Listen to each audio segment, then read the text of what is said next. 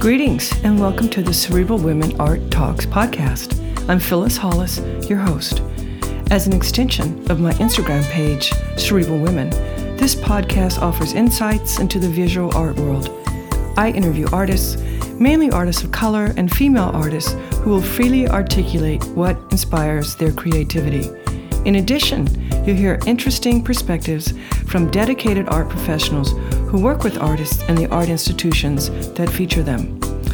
I'm confident that collectively, these individuals will indeed stimulate your mind as they do our eyes. Please know these interviews are conducted in my Manhattan apartment, so please forgive the background sounds of city life. Welcome to the Cerebral Women Art Talks podcast.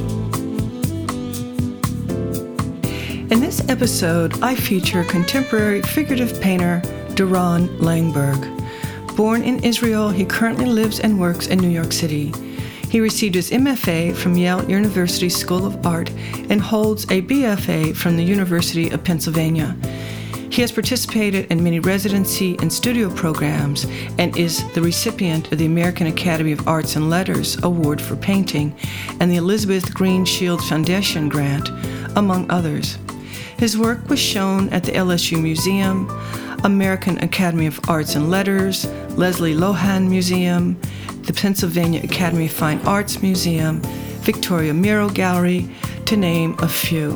In addition, Doron's work has been featured in several publications, which include Artforum, Art in America, T Magazine, The Brooklyn Rail, Gay Letter, and many others. His work is in the collection of the Pennsylvania Academy of Fine Art Museum, the RISD Museum, and the Rebel Museum. It gives me pleasure to introduce and feature Doron Langberg on my Cerebral Women Art Talks podcast. Thank you and enjoy. Doron, welcome to my Cerebral Women Art Talks podcast. I am delighted to feature you. Thank you for having me. I'm so excited. Yes, me too. So tell us, when did you discover your artistic passion? It's funny, I feel like I've been painting and drawing since I can remember. And I think formally I started painting in oil and taking classes when I was about 6 years old. So it really has been something that accompanied me throughout my life. And at this point is an extension of my body almost. So I don't think I had like a moment of realization that that's my passion. It's just something that was ever present. Were you influenced by other artists or other images that you lived with or that you would see? Oh yeah, absolutely.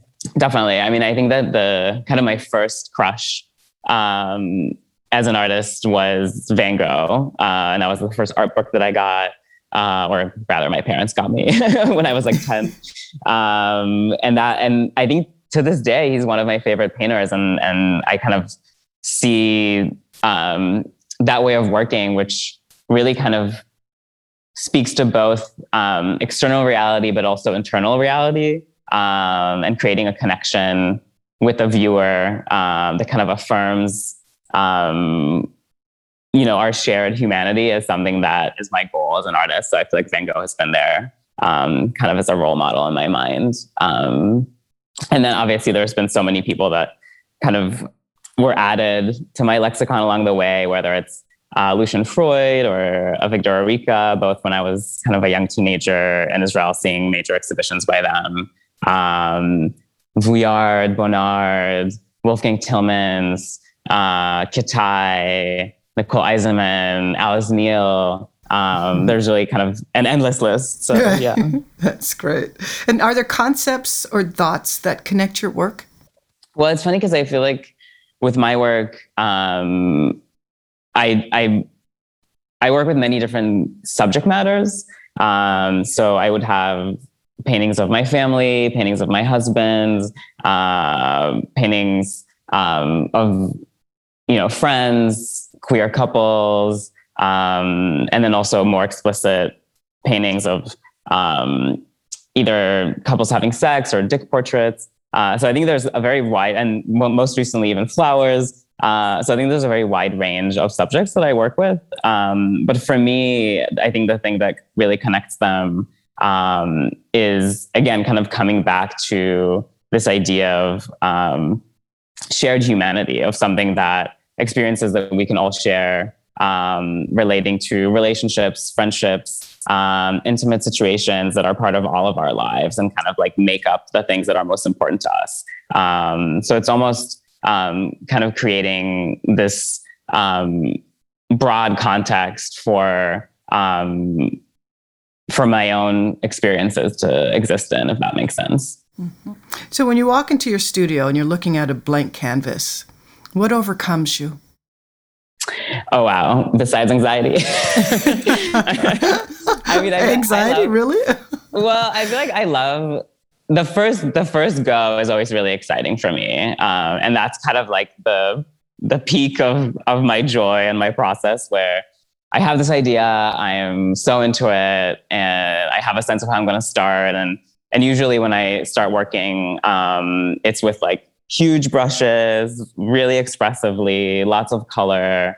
So I think there's a lot of movement and a lot of excitement kind of in this very first stage. And then I think the process kind of slows down, and I really need to think about, okay, like how am I going to bring the image out of this? Like, what am I keeping? What am I covering up? What other moves do I want to include? What is the mood of the work?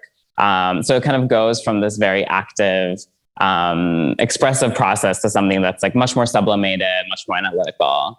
And, every painting has peaks and valleys, and oftentimes it gets to be very low sometimes. And I could get really caught up on certain things and frustrated, and when certain elements don't work. But then, really the process is kind of getting in touch with that initial clarity, and trying to put it all together, which luckily it usually works, but it's definitely touch and go sometimes.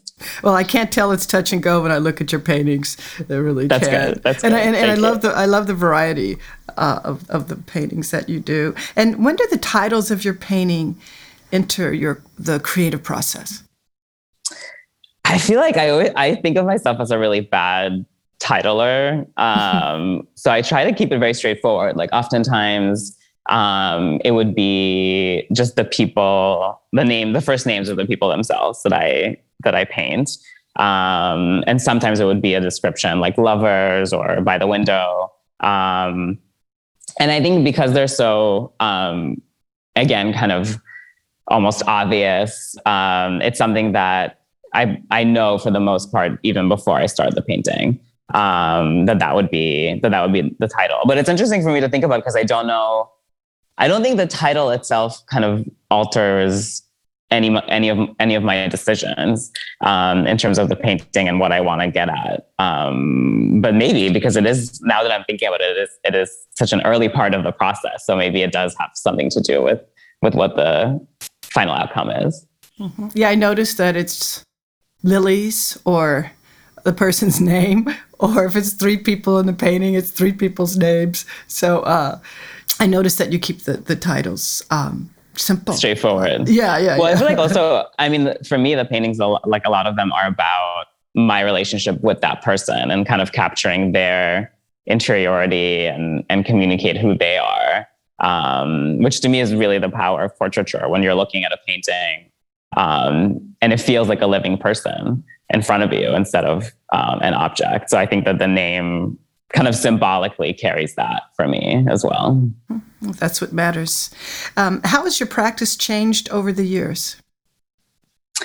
It's funny because I feel like on one hand, when I was just home in Israel and I was going through some of my stuff, and I found this old artist statement that I wrote when I was in high school, because I was in this like art high school and we had to do like a final thesis. And it could have basically been the same statement that I would write today. Thinking about queerness, thinking about intimacy, painting myself. And so on one hand, I feel like that's something that's been very continuous in my work. But then on the other hand, formally, my work shifted a lot. Like when I was in undergrad, I basically stopped painting for 2 years and just made drawings. And then when I got to Yale in grad school, my work was very graphic, very collage-like. So it's only really towards the end of grad school that I came back to kind of the way that I approached oil painting before, and kind of found my language within it. So I think, and even after that, like I switched from working from photography to working from observation. So there's been a lot of formal shifts in my work, kind of searching for the right language to describe the content that I want to work with. But the ideas kind of remained the same since I could remember. Did your creativity come to light when you were in Israel? Yeah, definitely. It was really actually an amazing trip. It was the first time that I was able to bring my painting supplies with me. And because I worked from observation, it was just such a wealth of, I had such a wealth of subject matter, like my parents, my brother, my nieces and nephews, and also the landscape. We live in Emek Israel, which is essentially like a beautiful valley in the north, surrounded by mountains. And we live close to one of the mountains, and just painting where I used to hike growing up, painting all the spring flowers that kind of are taking over the landscape these days. It was really, to me, like a really meaningful, beautiful experience. Yeah, that's wonderful. How would you define your practice? Wow. My elevator pitch. I make large scale material and colorful figurative paintings that have to do with the people around me, my sexuality, and my experiences, and trying to externalize a certain internal reality through formal elements, I would say. And what do you enjoy most about being a visual artist? I think freedom. I think any artist like seeks freedom, and that to me is, it's something that being able to kind of feel freedom within my own work and be free to paint what I want to paint and get up in the morning and go to studio. I mean, there's no greater privilege. So definitely that's number one. Yeah, it's a wonderful thing, feeling free. So I'm not going to go off on that tangent, but I know, very, very charged, very charged. Right. Well, right, I feel right. like it is in contrast. I feel like in a way to, like being queer, for example, like that existing in the world in many ways, you're not as free. And so I think that kind of contemplating on the places where I do have absolute freedom and I do have absolute control, and what I want those worlds to look like and feel like, and what I want the figures to feel like within those worlds, right? Like where they have freedom to be who they are fully, without being kind of reduced by social categories in the world. So for sure, there's more to that than just getting up in the morning and going to studio, definitely. Yeah, for sure. What would you say is the purpose of art? That is such a big question. I think I'm kind of reminded of this Proust quote that I really love, where he says that the only way to be in someone else's shoes and see the world through someone else's perspective is through art. And I really believe that, for me, again, talking about someone like Van Gogh, for example, like going to the Met and seeing those paintings, I feel like I am in his shoes. I see the world through his eyes. I'm experiencing what he experienced. And I think that that's such a powerful tool for empathy, and for us to see the other fully for who they are. And to me, that's what I get the most pleasure of and satisfaction when I see work, is to kind of really get an insight into someone else's emotional world and reality. Mm-hmm. Has COVID impacted your practice? Well, I feel like it's funny, like as a painter, I, basically kept going to studio because I work on my own. And my routine and my everyday kind of stayed very much the same, thankfully. But I think that what was impacted are all the things that inspire me. So if I'm, making paintings of my friends hanging out or kind of these social situations, then obviously there's no subject matter to be had, or even like having people over to the studio or going to their place to paint them and make a portrait. All those things became much more difficult. So I had to go back to old subject matter and work from photographs and kind of change the way that I approach my my subject matter. But in a way, like everything stayed the same and everything changed. So it's kind of hard. It's hard to pinpoint. And what does your workplace look and feel like? My studio, yes. I love my studio so much. It's. I feel like I don't have a lot of things. I try to keep it pretty minimal, so I have a lot of room for painting. But the things that I do have are kind of messy. So I feel like it's in between. It's in between kind of the state of like a minimalist, minimalist austere studio, but also like tons of rags on the floor and brushes everywhere and different paper palettes like scattered next to paintings. So to me, it feels productive. That's all that matters. Yeah. For sure. So share with us, what are you excited about now? Well, just this morning, the T magazine that I was featured with, Salman Tour, just came out. So that was really, really exciting to kind of, open my Instagram this morning and see it. Also, we found out that we were one of 8 covers. So that was such a highlight. And I'm so grateful to have been part of it. So definitely an exciting morning. Yeah, I know. Right before I reached out to you, I saw that. I'm like, oh my God, what a great coincidence. That's fantastic. But you have a show coming up, right? Oh, yes, definitely. Thank you for mentioning it. I have a show opening September 2nd at Victoria Miro Gallery in London. And it's a solo show. And we started working together kind of over the last summer. And this will be our first major project, which will be in person. And when I was home, I was talking to my family about it. And like so many of them are going to come, which is really, kind of shows in New York are so far for them. And, with kids and everything, it's really hard to travel. So this will be, for a lot of them, kind of a first experience of being in one of my shows. So I'm just really, really thrilled and have been working hard for months towards it. So definitely. That's great. Yeah. And what do you feel will be the new normal after we're all vaccinated and let's just say in 2022? Wow. Well, it's funny because being in Israel, it's kind of already there. You know what I mean? Like everyone in Israel is basically vaccinated. You walk around Tel Aviv, like bars are open, restaurants are open. So I think there is a sense of going back to how things were, quote unquote. But I think somehow, I don't know. I feel like in New York, I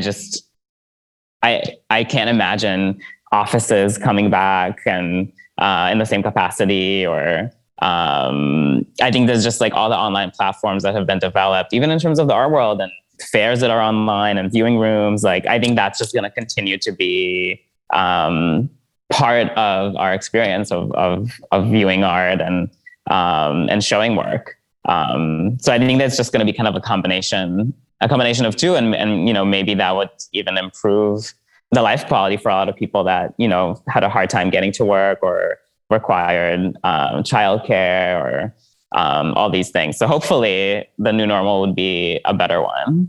Yes, hopefully.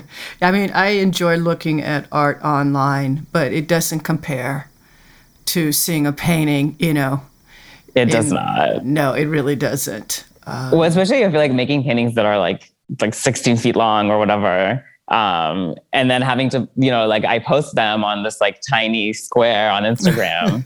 And then when people see them in person, they're like, oh, I didn't realize they were so big. And I was like, oh my God, they are so big.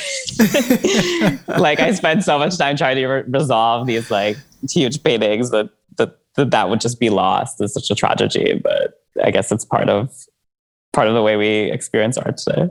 Yeah, it's all very interesting. Do you think about your audience when you're creating work, and do you feel they understand your work? I think that's something that I think about a lot, because in a way, my audience early on, at least, were other queer people and other painters. I feel like those are the people that responded the most to my work, responded to it most like earliest. And I think that there is, like the kind of feedback that I got, that for a lot of queer people looking at my work, it seems like I'm able to represent something that feels real to them, that feels in touch with an experience that they're having. And to me, that's, such a reassuring, encouraging thing to hear. And also simultaneously kind of getting the support of other painters that I admire. Like I have, many friends that are, to me, like the best painters alive. And to have their support, and to feel like in terms of like the world of painting, I'm able to achieve things that they feel are worthwhile is also something that's really rewarding. So in a way, yeah, I feel like my audience or the people that seem to connect to my work respond to it. Yeah. Mm-hmm. And hopefully it helps them feel more free. Yeah, exactly. Yes. Exactly. Yeah. To not question things. Viewing your Instagram page, I see the paintings of the flowers, which are stunning, beautiful. What motivated you? What inspired that interest in painting flowers and moving away from the figurative? Well, it actually is fairly recent. I would say that the first kind of time I've painted flowers was in the last year or two. And it's funny because being home, like I kind of rummaged through a lot of my old work, and there was like tons and tons of flower paintings. And I was like, oh yeah, I used to love to paint flowers. So I feel like it was kind of in the back of my mind for all this time. But I think the thing that really prompted it is actually, sadly, right before COVID, my sister passed away from cancer. Sorry. And thank you. And I made this large painting of my siblings and I in this field of flowers. And it was kind of these red flowers that look like poppies that are very common in Israel. And to me, somehow that kind of came to symbolize my grief, but also a sense of joy and renewal and beauty. So I think that to me that it kind of suddenly there was a connection between something that's not figurative, right? And like a very basic human experience of like grief and sadness. And I think that kind of opened the door for me to work with flowers, to work with landscape as kind of a metaphorical tool, in the way that so many artists did before. And I feel like for me right now, thinking about kind of these flower paintings, I don't really think of them as as eulogies or as mourning pieces. I really think of them as just kind of these representations of beauty and joy and transcendence in the world, kind of moments that take you, like seeing the bright colors, for me, just bring me so much joy and I feel take me out of the moment that I'm in into a realm that's like a little bit more maybe both transcendent and special, and kind of similarly to, I don't know, seeing a rainbow.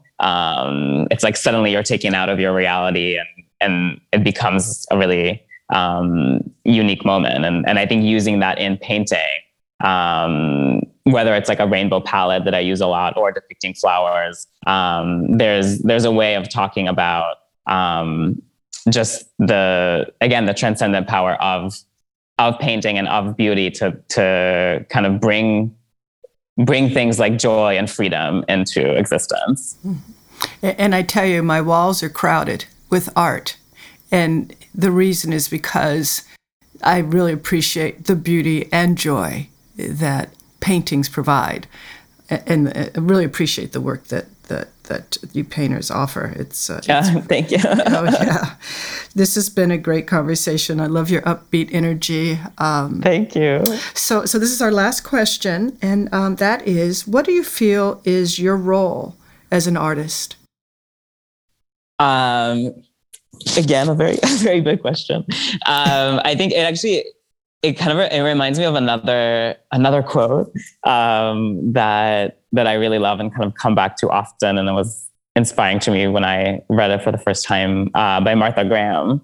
And I'm going to butcher it, but she basically talks about how, as an artist, we each kind of have our own distinct voice, and it's our duty to the world to express it and in a way that's most clear and strong and unmediated, and that it's not our role to judge ourselves and to judge the quality of the work, or compare ourselves to other artists. It's really the only thing that we need to do is to kind of be as true to ourselves as possible.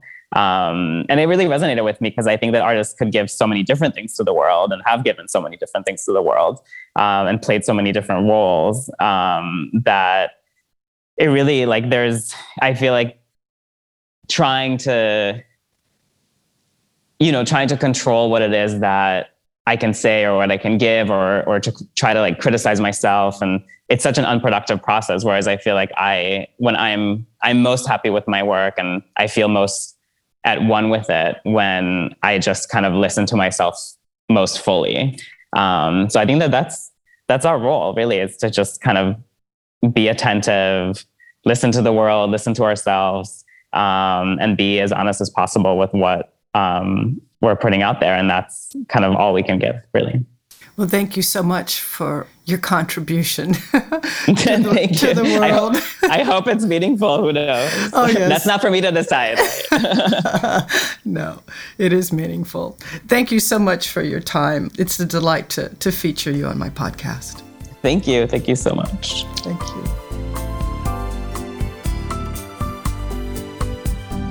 Thank you for listening to Cerebral Women Art Talks podcast. For additional content, please visit cerebralwomen.com and be sure to follow Cerebral Women on Instagram.